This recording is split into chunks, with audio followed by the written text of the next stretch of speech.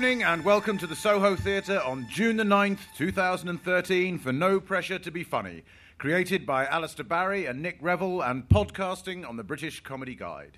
And now it is time to introduce your host, a man who has tried reasoning with the EDL but not EDF, because we all know how pointless that is. Please welcome Mr. James O'Brien. Thank you very much. Thank you, Alistair. And a special hello, if I may, to the group in the audience from GCHQ. They should be easy to spot. They'll be the ones not laughing at any of this monologue because they've already read it. Apple, of course, maintain that they've never heard of the NSA's PRISM programme. It's possible, I suppose, but they also seem to maintain that they've never heard of paying tax either. Last week showed us you never know what to expect in this world. The Pope was heard talking sense about materialism and overconsumption. The IMF admitted that they had made mistakes over Greece. And the Mayor of London, Boris Johnson, went on holiday to celebrate his 20th wedding anniversary. Amazingly, he took his wife. Baroness Knight has expressed her opposition to gay marriage. She insisted homosexuals are artistic and very good at things like antiques. The gist of her comments in The Lord seemed to be that gay people shouldn't be allowed to have weddings, but they should be allowed to plan them. Prince Al-Walid bin Talal is suing Forbes magazine for underestimating his wealth at a mere £20 billion. Now, if you ever wanted a definition of being too rich, it's probably having enough money to sue Forbes magazine for saying that you're not rich enough. Michael Douglas publicised his new role as Liberace this week by claiming his throat cancer was caused by cunnilingus. Surely no one has ever shouted, "I'm not gay," quite as loudly as Michael. Basically, he seems to be saying, I've had so much pussy, it gave me cancer. The rest of us are going, bloody hell, I once got a carpet burn. James Caan, as you know by now, has been made the government's new social mobility czar. He is thought to have appointed his daughter to handle accusations of nepotism. And to illustrate this campaign, they've come up with the slogan, James Caan, you can't. At least I think that's what they said. And finally, Pippa Middleton, the new British contributing editor for Vanity Fair magazine, has filed her first article. Apparently, it looks better if you turn the page and look at it from behind. Thank you very much. Thank you. Please put your hands together for the one and only Mr. Mitch Benn.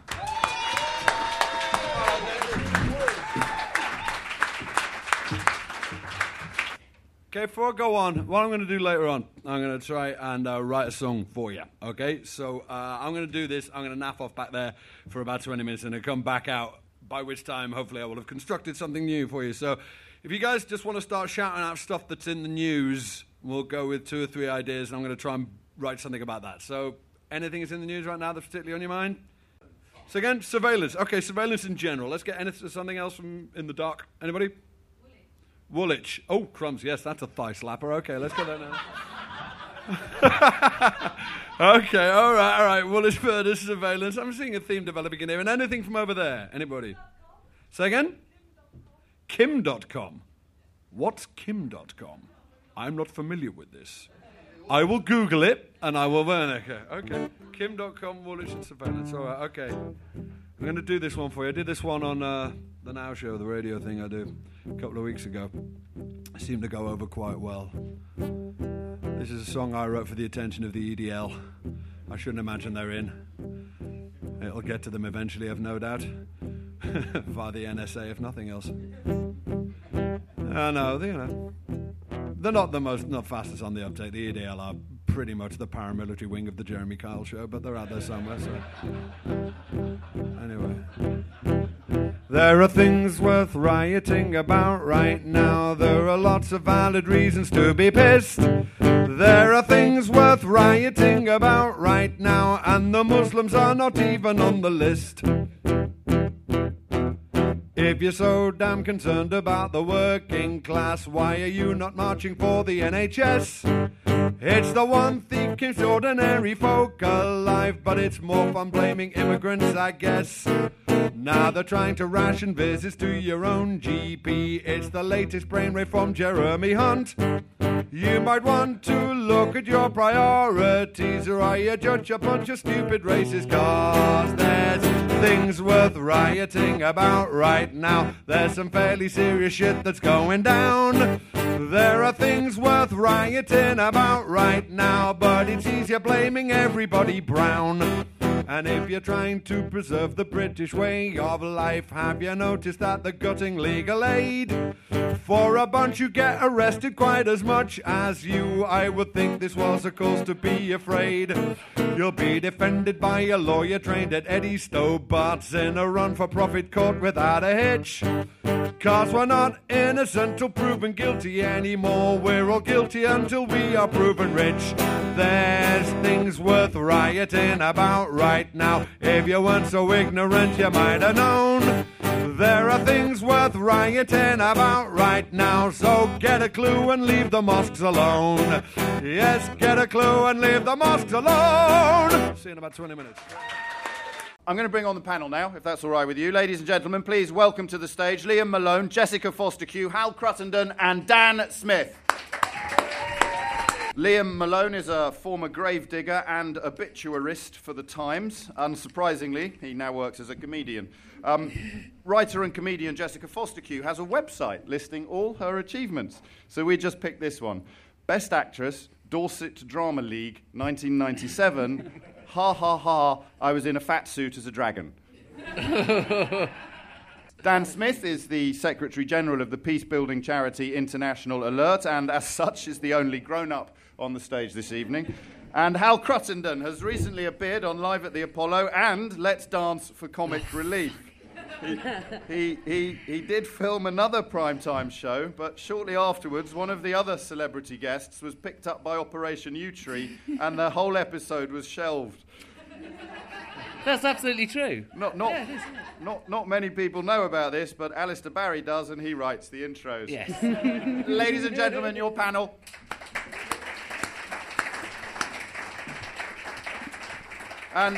And before we hear from the panel, please welcome to the stage with the devil's advocate motion this evening that gay marriage is wrong, Mr. Alistair Barry. Well, it's obvious, isn't it? Marriage is between a man and a woman, and if I say it loud enough, it must be true. The fact that marriage itself is a human construct rather than, say, a scientific fact is of no importance whatsoever, because when you have strong homophobic feelings like these, they simply can't be challenged by something like reason. Some may say that marriage is a changeable institution, but not on my watch. I mean, we made a few allowances for Henry VIII, but he never wanted to do anything as silly as marrying a chap, did he? Although we've all seen the pictures of Anne of Cleves and thought, what ho, bad luck, big man.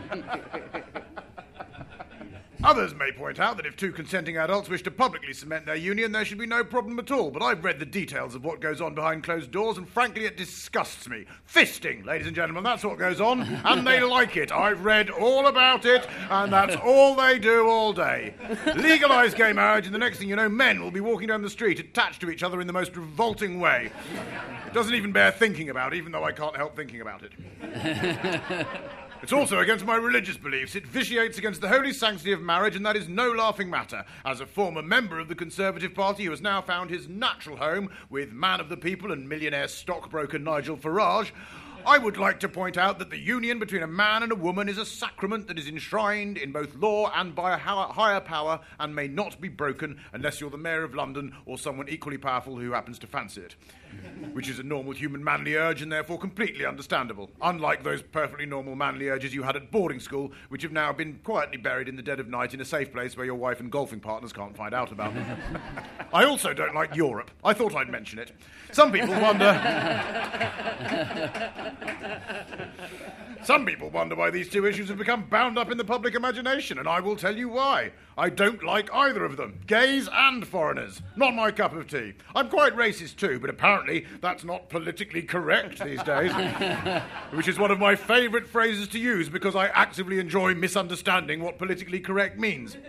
In conclusion, I'd just like to say I don't believe in Europe, even though it clearly exists specifically to annoy me, and I don't believe in gay marriage, even though people are trying to make it exist also specifically to annoy me. And people have the temerity to call me a swivel-eyed loon. Ha! I'm not swivel-eyed, though. If I was, it would only be because people have made me so with their spurious, logical arguments. You are not born swivel-eyed. You become so through indoctrination and physical contact, and I, for one, shall be opposing the teaching of eye-swivelling on the national curriculum. I thank you. Alistair Barry, ladies and gentlemen. And, well, why not begin with this vexed issue of equal marriage? Why, Hal Crottenden, do you think it's even an issue? I think it is ridiculous. I think it's kind of an issue because old people vote a lot. I do. I kind of think it's so ridiculously old-fashioned, and it does seem to me. And I'm not being anti-older people. I'm sorry if there are old people here. But I think you're the oldest, Hal. I am one of the old. I'm prematurely great with a young face. No, I do. I honestly, I think it's so ridiculous now. It seems like the attitudes to gay relationships are the majority of the population does not have a problem with these relationships. So why are we having a problem with marriage? It does seem to be because there is too much power vested in the older members of society. I think we should put polling stations on tall hills and things with no road access. I do. I know that's horrible. Actually, that would discriminate against the disabled. I think loud drum and bass played outside a polling station, that might equal things up a bit. I think it's absolutely farcical. And I mean, did the New Testament did Jesus say anything? Never. He never did. You can find a line in Romans about marriage specifically being a union between a man and a woman, but he didn't intend. Well, I say he didn't intend. I haven't checked. He wasn't. He wasn't saying that means you can't have it between a man and a man. He was just talking about fidelity and commitment and all those other things that the conservative opponents of equal marriage are so good at. Yeah, but is extraordinary that like church figures are based on a man who didn't really make a strong statement on homophobia. I was telling you about the fact because he was kissed. He did a lot of kissing, didn't he? Jesus? Yes. And he was kissed by Judas to betray him, and he didn't go Bender, did he? He was no. Although Hal, imagine if he had. Yeah. The future of Western civilization would have changed. So a little more homophobia on the part of Jesus, and he never would have been crucified. No, you're right. It's all in the Old Testament. Yeah. As is Onan, who of course lends his name to the popular hobby of onanism, or pleasuring yourself. And yet, no one on the Christian right ever seems to have a pop at the wankers in the way that they do. Just to be a pedant, though, Onan didn't masturbate. That's a misunderstanding. Onan committed premature ejaculation. He withdrew from Tamar, and as it says, spent his seed on the dusty floor.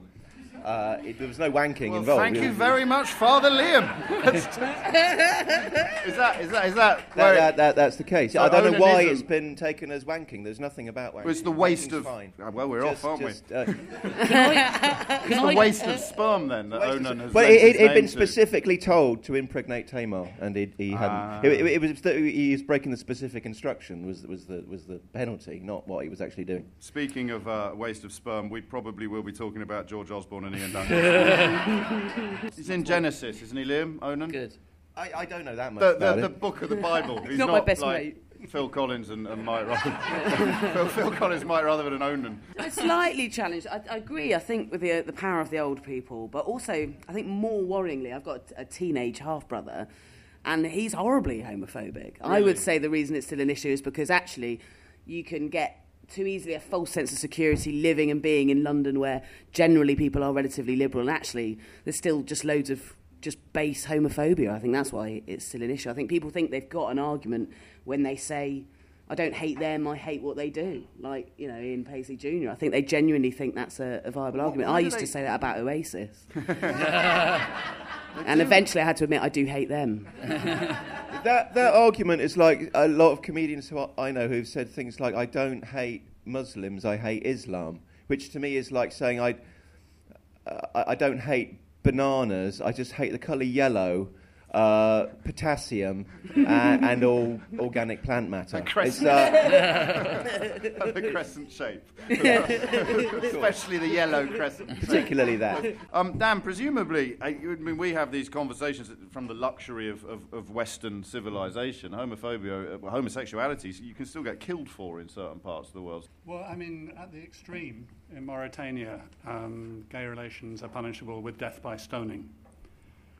On the other hand, actually worldwide, there's more countries where gay relations, not gay marriage, but gay relations are legal. There are 113 countries where gay relations are legal and 76 where they're still illegal. And then there's some where the law is just a kind of confused mess. Yeah. But so I actually think that part of what is going on is that the reality is shifting. It's shifting over time. It's shifting in this country. It's shifting worldwide. And what you hear are a lot of voices of actually, I think, quite terrified people. Terrified of their own sexuality. Oh, yeah. And I think that's where the toxicity in this comes from. And I think your stepbrother. I mean, I think probably when I was 13, 14, 15, I said things like that about gays as well. I was frightened, as everybody I think is more or less, of what's going on in your life at that point, and you need some solid things to hold on to. And being them puffters and you kind of, not. I think, Dan, the solid things that you hold on to is precisely the problem. My solid things are very, very conceptual, James. Of course, my apologies, yes. I think that an awful lot of fear of otherness comes down to where your self-esteem sits. And in general, people with a more sort of solid and sort of equable self-esteem seem to me to have less fear of otherness, less prejudice, greater likelihood for tolerance. And I think that's also true about communities as well. So you put communities and groups under pressure, and you start getting lashing out at easy targets. I think that's something we've seen in, all through the 20th century. Large parts of European history seem to me to be partly explicable through that. Put a group under pressure, and you get a lashing out at easy targets, whether they're Jews or gays or both. So just the otherness of the home? To some degree, yes. And I can't see otherwise what it is. I mean, there's not evidence or logic which supports that position, so there's something else which supports that position. That's all I think. Yes. Yeah, it's that. I think it makes David Cameron look quite good. The fact that he's roused this by being so pro this issue. And Boris Johnson, all people that are kind of wankers on loads of issues, but actually been incredibly supportive on it and very strong. And he knows he was going to whip up tensions within his party. So I think it actually is quite a. Yeah. We shall have a slight change of pace now, ladies and gentlemen. Please welcome to the stage Nick Revel. There was another shooting in the States last week, Friday, and after the Aurora shootings in the cinema in Colorado last July, the US gun lobby called it a one-off freak tragic accident, and as I say, there was one in Santa Monica last Friday, which I think, as far as I can remember, is about the 6th or 7th one-off tragic freak event since last July. And I don't know, it seems to me that if you're living in a country where more of your citizens are getting shot at college, elementary school, or at the cinema than in Helmand Province, then maybe it's time to reassess your core values. But then again, there's two sides to every argument. I mean, you remember when the Clinton administration brought in that blanket ban on hunting deer with automatic rifles and Cobra assault helicopters. The result was a huge rise in shooting sprees carried out by deer.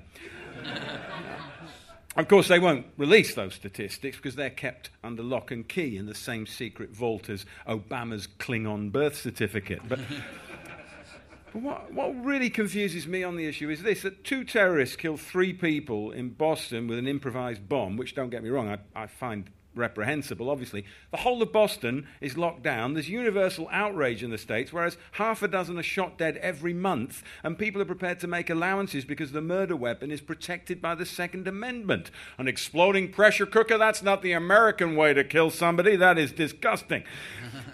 Meanwhile, the Fourth Amendment, protecting citizens from searches for evidence without probable cause, as we've seen this week with the PRISM story, appears to be pretty flexible, about as strong as Barack Obama's commitment to his own principles. He said 5 years ago, he said he was going to close Guantanamo Bay within a year of becoming president. 5 years later, it's still open. But to be fair, that kind of decision obviously has to be taken at the very highest level of government, and maybe he doesn't have the right connections. I read this in the paper today just before I came on stage. After the Santa Monica shootings, police spokesman said the assailant dressed in black and carried an assault-style rifle and had about 1,300 rounds of ammunition during the rampage. Because he was wearing a ballistic vest and was heavily armed, I would say it's premeditated. Now, I'm not an expert, but that does seem to me like stating the obvious. But again, on the other hand, the gun lobby argument in the US is that the country would be safer if everybody was armed. So, maybe Kevlar and guns are now standard dress code in some states. Certainly, after the Aurora shootings, they said if people had been allowed to be armed who were in the cinema, then the shooting wouldn't have happened, which made me think, I can't help but think it's got to make the movie-going experience over there slightly different to the one in this country. Fancy going to see a film? Yeah, all right, I'll just get me jacket. Okay, kids, we're going to the movies, so put on your body armor and listen up. Everybody will be carrying M16s with 2 spare clips, except Mom, who will carry a .44 Magnum. She will need a free hand for buying tickets and popcorn. Tommy, big day for you. When we get to the parking lot, I'm going to let you throw the smoke grenade to cover our entry to the building. All right. Once inside, you, me, and Bobby take up firing positions to cover Mom's advance on the ticket cashier. Mom will politely point her revolver at the cashier and shout, 4 tickets to Wreck-It Ralph, please. Once ticket purchase is complete, she will shout, Wreck-It Ralph, tickets purchased. We then enter the theater in standard split group infantry advance formation. Bobby throws a stun grenade through the door into the theater. We take our seats. Now remember, anyone coming in after us is also likely to throw a stun grenade, as is their constitutional right. So take a pack of tissues to deal with those nosebleeds and no crying. We eat our popcorn in turns while the others scan the auditorium for any unusual movement. While the movie itself is running, do not make the potentially fatal mistake of concentrating your attention on the screen for long periods. Okay, let's lock and load and go enjoy that movie.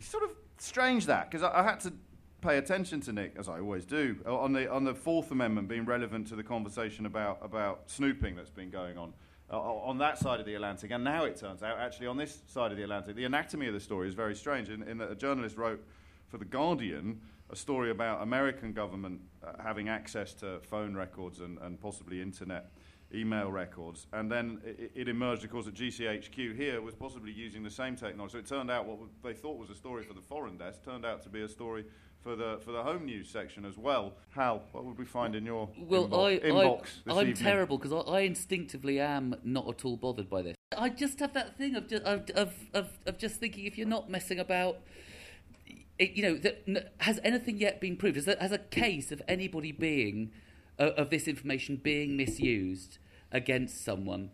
And sorry, is that? I'm just gobsmacked by the amount of trust that you place in the government. I'm ridiculous. I know this is pathetic. I read 1984 when I was a kid, going, if he just keeps his head down and does his job, he'll be fine. It's quite, I'm terrible. I'm awful, but it's why I don't get seen as one of the real cutting edge comedians.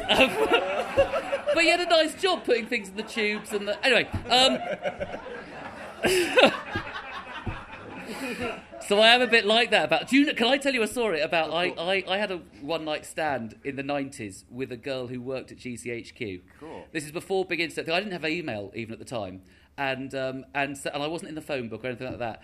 And she called me up 3 months later. She got my number, and there was a time when it's quite hard to get numbers, and she'd found it through work, and I was slightly thrilled. Yeah. She became sexier because she'd used she'd found me through GCHQ. Just before we move up the panel, just to get your points clear. I like the way up the panel, because I am at the bottom of the panel. Geographically, not merit. If it's someone you've had sex with who uses sinister means to garner information about you because they might want to have sex with you again, yes, that's okay. Yes. Okay. That was exciting. I'm not as trusting as you, but I can't argue with that logic. Why should Hal be less trusting, Liam? Personally, I'm not surprised by any of this any more than I was 9 years ago when that bloke got questioned by the police for texting Clash lyrics to his friend.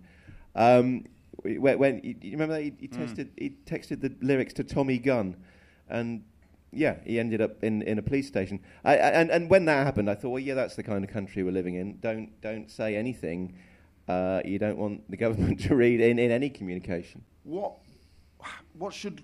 I don't want to keep using Hal as an example of the sort of the innocent duke who doesn't realise the planet's moving around him, of which he's completely oblivious. But I'm going to. What should he fear? Because it's actually quite I've done nothing wrong. I've got nothing to worry about. All right, some fictional theoretical government might have a problem with me because I'm Capricorn or I went to a Catholic school, but that's not going to happen. So you carry on and get the real bad news. What should we fear? We had this week we had another person, another child arrested for making a silly tweet. That's exactly what we should fear. But that's not spying. It's not spying, but the sort of government that would arrest a child for a tweet, is that the sort of government you want knowing everything about you? It's not the sort of government I want. You're referring to the young woman who tweeted, if you wear a Help for Heroes t-shirt, you deserve to be beheaded on May the 22nd. Now, I think, and you probably are better across this story than I am, I think she was trying to be funny. Trying to be funny, saying it's a very unfashionable t-shirt or something. It doesn't really matter. Being a dick is not a crime. Not in a civilised country. Being a twat should not be criminalised. We're never in a situation where we have to, protect people like the stand-up comedian Burma, who's oppressed by the state. We're always having to protect twats, but that's we have to. The standard of a society is how it treats the lowest in that society, and there's nothing lower than a misinformed teenager with a Twitter account. That's just we have to protect those people. And that Hal is the point you've missed, I think, and me as well, in that you knit those two phenomena together. And in fact, if the government are looking at everything you do, and things like tweeting about Belfast Airport getting blown up if I miss my holiday, or about Help for Heroes t-shirts being a cause for beheading, if they're going to pick people up, and indeed she got 250 hours of unpaid work. I think that's one of Ian Duncan Smith's policies of community service. That is a problem. I do think she's not getting she's not being held indefinitely for something that it's our punishment is not massive. Electronic message is the crime. It's a nasty thing to write. I don't particularly agree with it. What am I defending? I'm just trying to go against you. There is nothing in law about being nasty. Is there? No, that's true, but. Or even stupid. Are there countries in the world where, just to paraphrase Dan, you could be locked up just for being a dick? Yes, absolutely. Memo to self: don't go there. No, and I mean, there's been. I suppose one of the things about this whole story is I'm surprised at people's surprise. A whole number of them. The scrutiny, the snooping. Yes, because there were all those stories about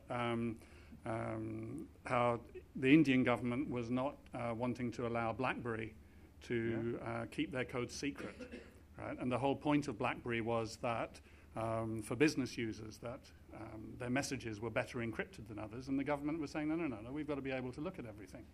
Now, the Indian government, is a government of a country which is now experiencing fast economic growth, and it's very sophisticated in many ways in its infrastructure, and it's got a space program and so on. But at the same time, if India is doing it, then every sort of reasonably well-developed, technologically sophisticated country is doing it. The idea of GCHQ being a sort of foreign extension of the National Security Agency in the US is apparently horrifying people today, to judge from the front pages. But it's what I knew in the mid-1970s, because there were cases then, and probably nobody else here, you're very young, Hal, don't worry, can remember the ABC case of Aubrey Berry Campbell. But that was partly what that was about, was that GCHQ was essentially the foreign arm of the National Security Agency. And that, when people talk about the very close US-UK relationship in intelligence, they are talking about a very close US-UK relationship. Liam's point about the twats thing, and this is all about that I've also got to remember, we are a liberal democracy. We do have an allowance for variance of opinion. We're not going to use these techniques in the same way that China will, or the same way that, I don't know, Russia might. You mentioned that. There's a journalist on the American magazine The Atlantic who tweeted yesterday, and he's recorded this, that he'd overheard 4 US intelligence agents at Dulles Airport saying that the guy from the NSA who'd leaked PRISM, and indeed Glenn Greenwald, the journalist who'd reported it, should be disappeared. So, are you scared now, yes. Hal Cruttenden? Yes. Please welcome back to the stage, Mr. Mitch Benn!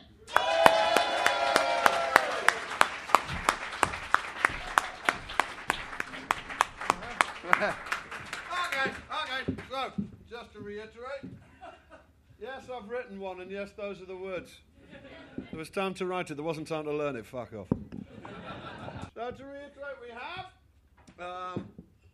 the hilarious Woolwich incident, we have surveillance, rather broad topic, and we have Kim.com, who my investigations have proved is actually a sort of internet piracy maven. There's a guy who started Mega Uploader, and is sort of self-styled most wanted man on the net. So a man of whose activity I'll wholeheartedly disapprove, but without whom I probably still wouldn't have seen Game of Thrones. So my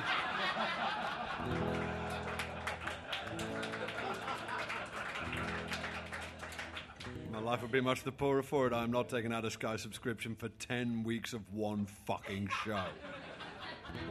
I buy the box sets, eventually you get your money's worth. Just because you don't put the box sets out for 12 months, you got to wait for the damn money. Okay? Anyway, feels kind of Lennon-y.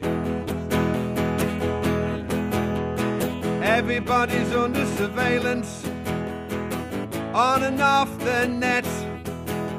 There ain't no sort of information the powers that be can't get. Agencies are spying upon us and spying on each other. We haven't noticed Big Brother watching us. We're too busy watching Big Brother. They read all your emails. They know where they come from. They can find your voicemails, but they can't find Kim.com. They watch for discontentment and any signs of protest, but a couple of axe-wielding mentals in Woolwich somehow went unnoticed. There you go.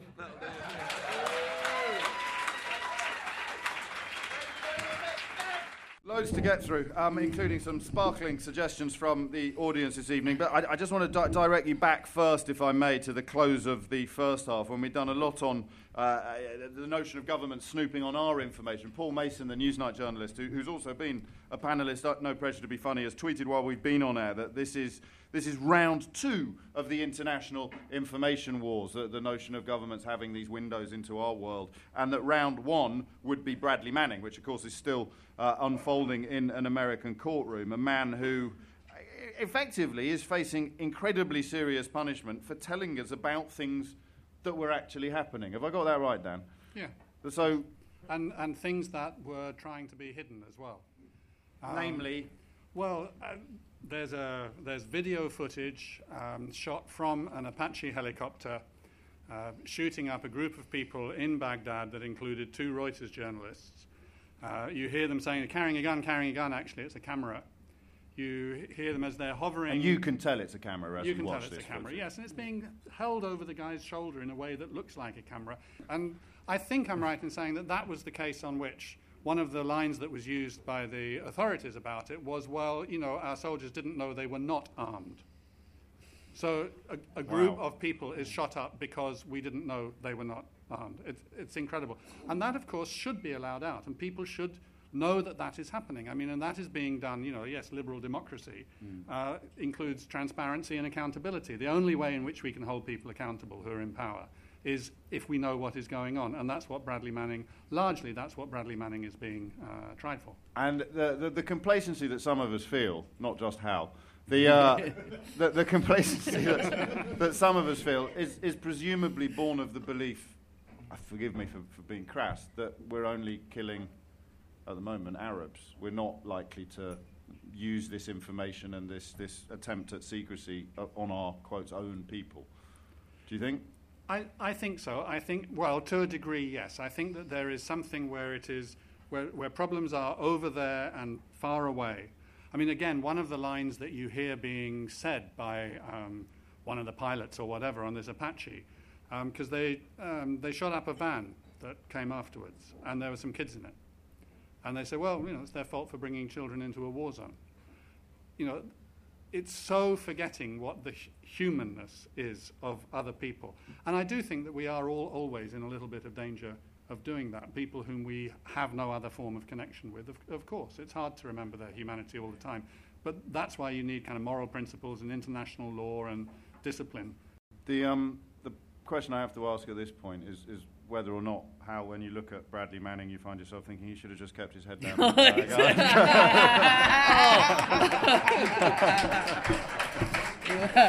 got on with the job. Well, I do. I don't. No, but no, because I saw that video is extraordinary. Because I am also, I'm so bloody of the whatever. I'm so unrevolutionary. What's the word? Anyway, it's a bit late for me. I'm doing 600 calories today as well. I feel weak. Anyway, I really am. I'm so establishment. Bradley Manning has no choice about doing 600 calories. That's the word. That's not. But I do. I mean, the thing is, he did release that, but he also did release masses of other stuff, didn't he? And you are a soldier in an army, and there is this problem with being an open society and also having to have an army. And the fact is, if you are, the army has to keep certain secrets for, it does for certain reasons, doesn't it? I mean, having said that, there are other things that we do want to know about. I do realise. I think I was so shocked by this because I was remembering something. Did anybody see the film about Don McCullin, the photographer? And I watched it really recently, and I remembered growing up in the 70s and 80s in the Observer and Sunday Times magazines, you would have a lot more war photography, very open photography, showing the brutality of war. And it does seem to have come down. We do seem to now have Sunday magazines that are about, I think Ethan Hawke's on the front of the Observer magazine or something. We used to have a lot more realism about war, and I think it was probably post-Vietnam, but they've really shut down what you can see about war. Turkey's come up a lot as well in the notes in front of me from people who've kindly submitted it. Are the protests in Turkey the beginning of the next Arab Spring? Please talk about the Turkey protests. Turkey protests. It must be Christmas. The problem here is, of course, that we're not getting a very clear picture of exactly who is protesting and about what. They have a democratically elected prime minister, but he apparently wants to become an undemocratically elected president and do lots of nasty things that young, enlightened people are unhappy about, but plenty of traditional voters are not unhappy about. It has an echo of Syria, which is a much bloodier and more serious situation, in the sense that I think you'd struggle to find many people in this country who could really give you a clear account of what's going on in either place. Was that? That's for you. That was a challenge. That was a challenge. The reason why Turkey seems so hard to understand is because, as sometimes happens, the nature of the protests has moved very fast. It started out, it's very, very simple. There's Taksim Square. Part of Taksim Square is a garden, the Gezi Gardens. Tree full of trees, 600 trees or something. The AKP government, Erdogan's government, as well as being, as we know from the coverage being reported all the time, being sort of Islamistically inclined, right, is also in very, very close with a bunch, or with a very large group of very successful property developers. And over the past decade, there's been an awful lot of property development, land development. And the proposal was to uproot all the trees, take away the garden, and put a shopping mall in, and people started to protest it. that has started to raise bigger issues, including because of the police response, but not only because of that, about the government itself, which is democratically elected, has been very successful in lots of ways, has been much more tolerant than was feared at the beginning, but seems to, over the last maybe 3 to 5 years, to have been tightening up.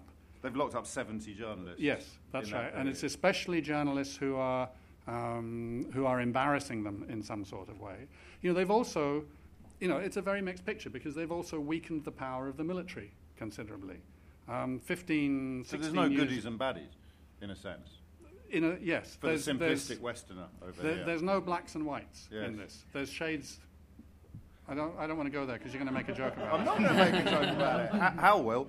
50 Shades of Grey is what everybody was thinking. And would it be too simplistic to carry that across to Syria, or is that more black and white? Well, I mean, Syria, again, has become phenomenally complicated. And the issue is now out in the open about intervention with military force in one way or another. Should we or shouldn't we? Yes. Sell weapons, no-fly zones, support, get involved, boots on the ground, etc., etc. And the answer to almost all of those questions is no. The first thing that you should ask yourself is which side do you want to be on, Hezbollah or Al-Qaeda? Because those are amongst the forces on Hezbollah fighting on the side of the Assad government and various Al-Qaeda groups fighting amongst the 800 different armed groups which make up the opposition. So it's enormously complex, and it's becoming more complex all the time. I mean, really sad, it's horrible for Syrian people, Syria's future. The country is becoming a kind of arena into which everybody else is beginning to pour force and influence and spies and so on. And Iran is there very strongly. Saudi Arabia is there very strongly. Israel, of course, is involved. And I think it would be, well, what I've heard, which I think is a judgment I'd more or less agree with, is that there are probably, anybody in the Ministry of Defense or the Pentagon or NATO planning in Brussels could design you 10 or 12 different military strategies for you to choose between to get involved if you want to intervene.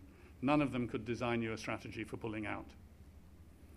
So, yes. In other words, the danger of the open-ended involvement in something that no Western government at the moment properly understands. Well, I feel a lot better now. Yeah.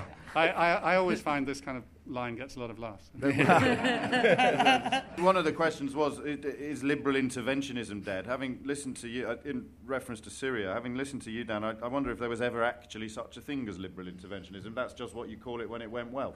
Yeah, I think so. But I mean, after the end of the Cold War, go back to the beginning of the 90s, and this sense that now that the Cold War was out of the way, we can start to deal with a lot of these problems. And you sort of cast me as the one to bring gloom. So let me say that Clarity, Dan, clarity. Syria is a very hard thing to make a joke about because it's a sad situation.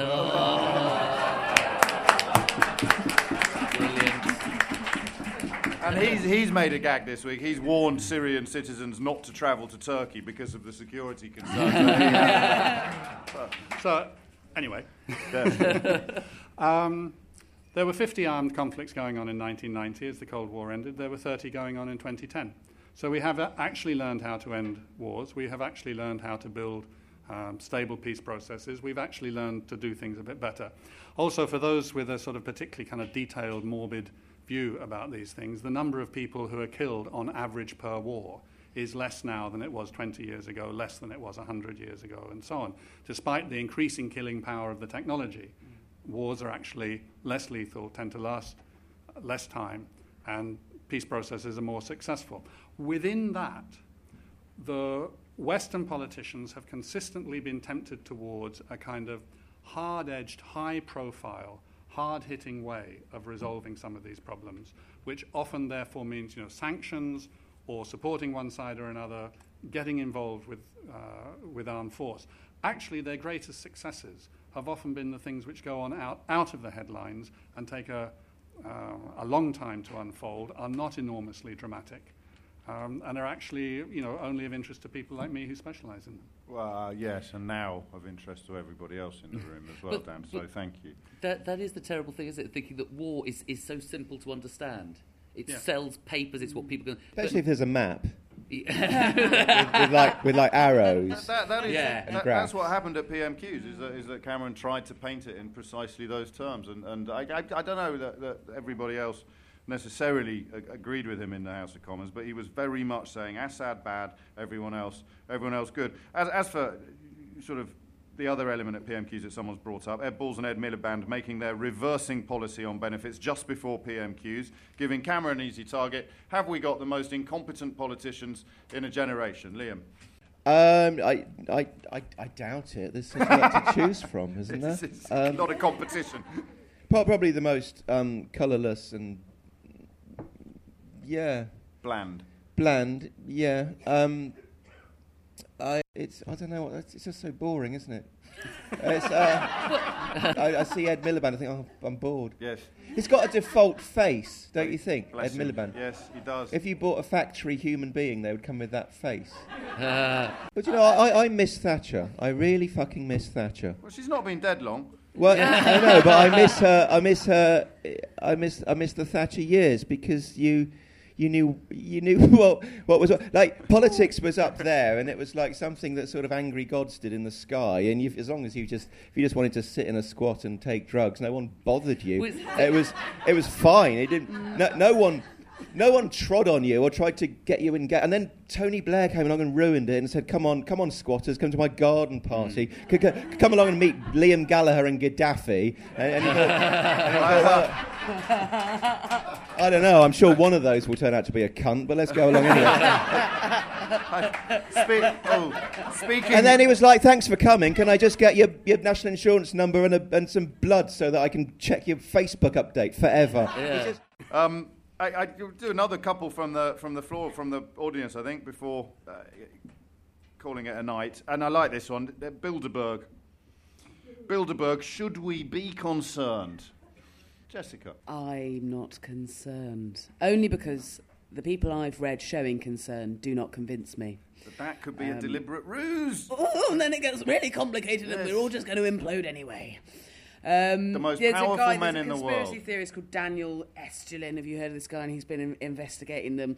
And I'll, if I may quote him, he says that Bilderbergers want to supplant individual nation-state sovereignty with all-powerful global government, corporate-controlled and checkmated by militarised enforcement. He's accidentally made them sound like Avengers Assemble, which is cool. I'm not worried.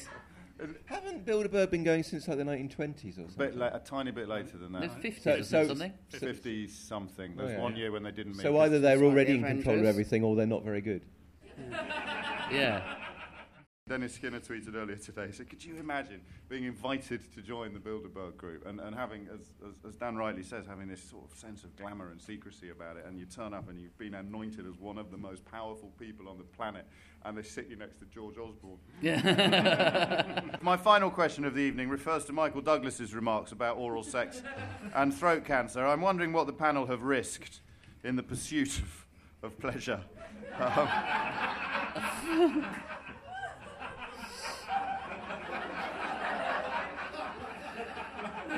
Jessica Fostekew.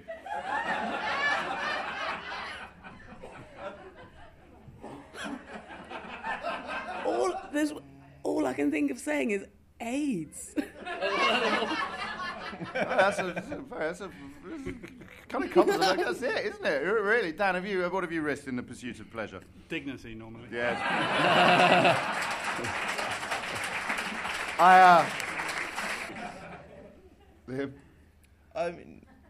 Nothing for my own pleasure. I once met a guy in Mexico who said he'd always wanted to sleep with a prostitute, so I had to, but he didn't speak any Spanish, so I had to take him to which you need to sleep with a prostitute. In the early stages. So I remember taking him to the red light district in Oaxaca, and I don't remember what happened, but I remember at the end of the evening, because at that time one of my front teeth was stuck in with super glue, and it used to keep falling out, and I lost it in a sort of midden of nappies and shit. in the middle of the street. And you know, all these Mexican transsexuals turned up and helped me dig through this pile of shit to find my tooth. And since then, I won't have a bad word said against Mexican transsexual prostitutes.